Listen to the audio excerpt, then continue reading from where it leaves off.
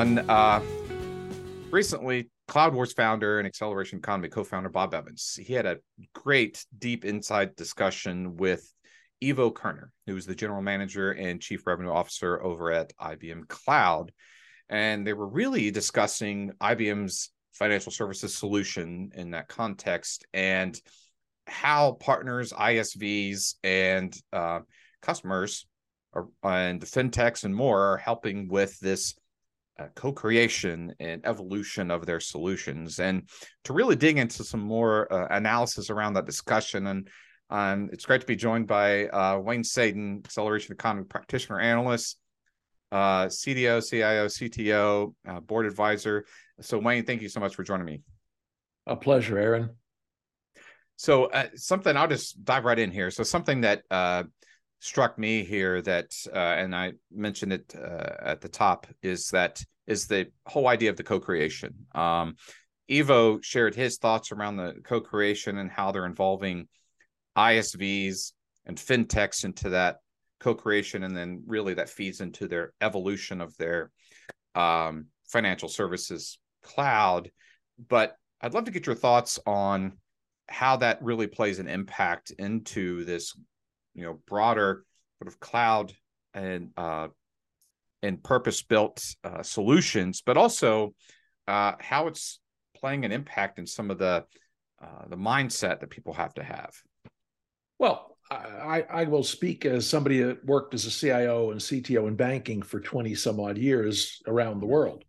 Compliance costs, as Ivo said, is 60 to 70% of the IT spend, and quite frankly, a lot of the backroom spend as well.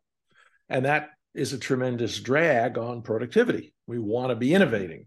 Of course, we have to comply. So I think it's terrific that IBM has taken the lead and worked with fintechs, with ISVs, and with the banks themselves. I think he said they had 81 banks partnering. That's right. So now what you're able to do is put the industry muscle together.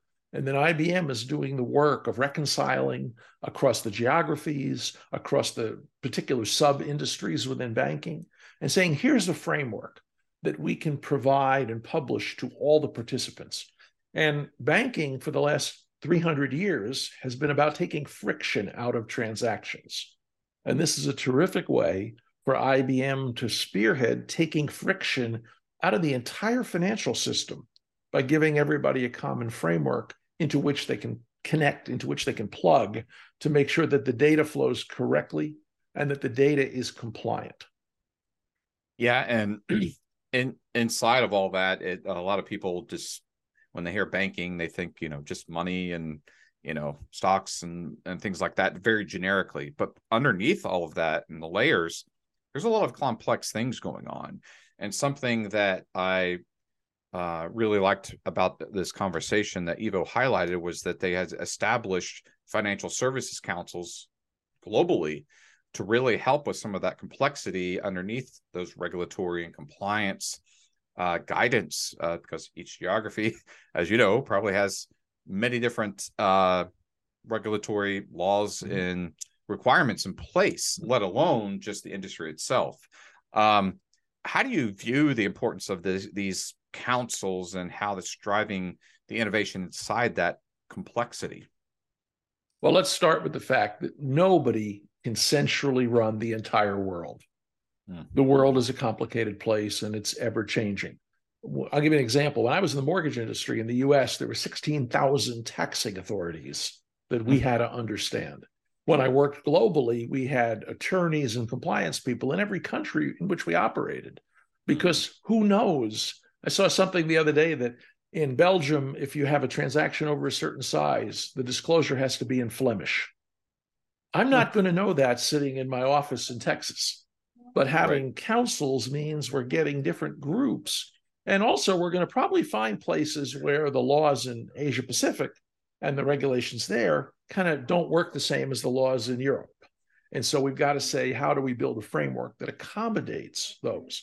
Also, one area of the world may be leading. They may have better privacy, or they may have better disclosure or cybersecurity. How do we take that and globalize it so that if and when it comes to the other regions, everybody knows how they're going to plug in? Because right now, if a nationality legislate something, you got to do it from scratch. Imagine if there were templates that worked well in 5 localities. 2 things can happen. 1, we can accommodate that. Here's the template, let's customize it. And 2, as banks, we have a lot of feedback to the regulatory authorities. In the United States, there's the Federal Financial Institution Examination Council, FFIEC, which lets the banks kind of talk to the regulators. Hey, if you implement this rule, how about this way? Think of it as a lobbying organization or regulatory organization, and we can discuss it.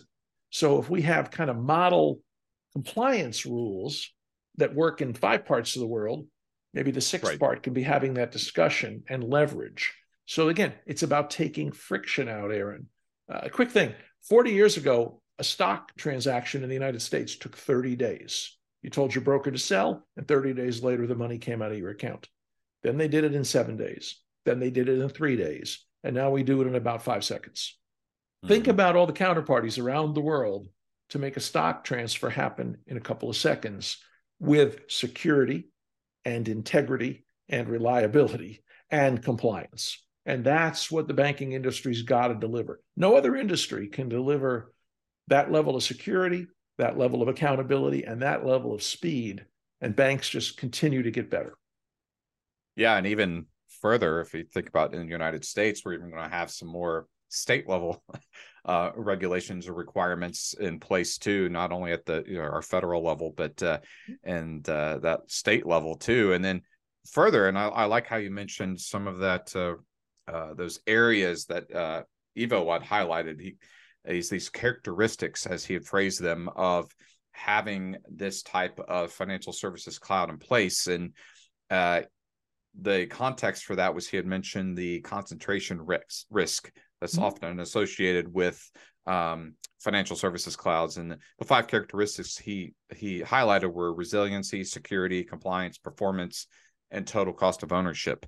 And what I liked about that is because, back to your point, those transactions that happen in seconds and often microseconds sometimes, it seems like, it has to meet all of those characteristics for things to happen and be, on par with other, on the expectations, I should say, is what people have is, here's my level of expectation, but, how can I use that to my advantage or competitiveness without, skirting the law, but also be totally compliant within my institution, my state, my government. That's a lot to take in within those characteristics and the complexity of those transactions that happen. So there's a lot of things that happen. And one thing inside of that mix that I liked what Eva was saying is that there's a mindset shift now going on, because now that speed or the time to market here is being reduced, and it's freeing up time for more innovation. So yes, you still have that foundation of those characteristics, things happening very fast, but in light of all of that, that foundation is opening up now them to being those financial institutions being able to focus more of their resources, not just investments, but I'm talking about people and skills resources into that innovation capacity, as he had framed it. I was wondering how you view that innovation in light of that time to market is faster, and then that shift in mindset from old school thinking into now more innovation, time focus, and less on regulatory and compliance areas.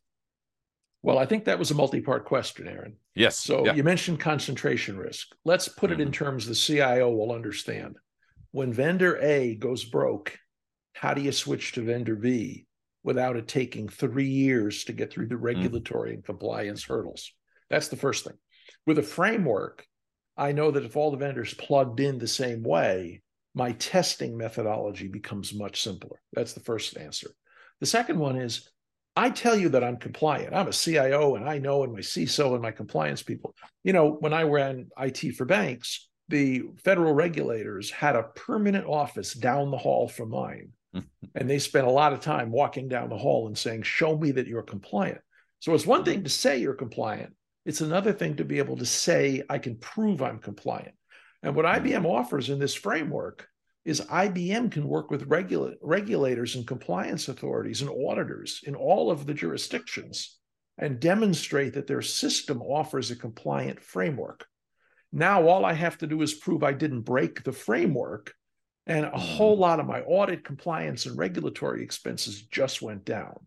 So it's a tremendous saving for me and for lots of people within the financial services world of not having to prove every transaction, every control, and every document that flows through the system. And so that then leads to the next thing, which is if your compliance costs go from what Ivo said, 60 or 70%, you can take them down to 30 or 40%, which is his number, and implement in 6 to 8 weeks a new vendor. All of a sudden, you have freed up an enormous percentage of the IT budget. Now, let's recognize that financial services probably spends more per dollar of revenue on IT than any other industry. And if all of a sudden I can double the innovation bandwidth because I freed up the regulatory investment, there's tens, maybe hundreds of billions of dollars going to flow into financial innovation. And I'll put my customer hat on. I love that idea.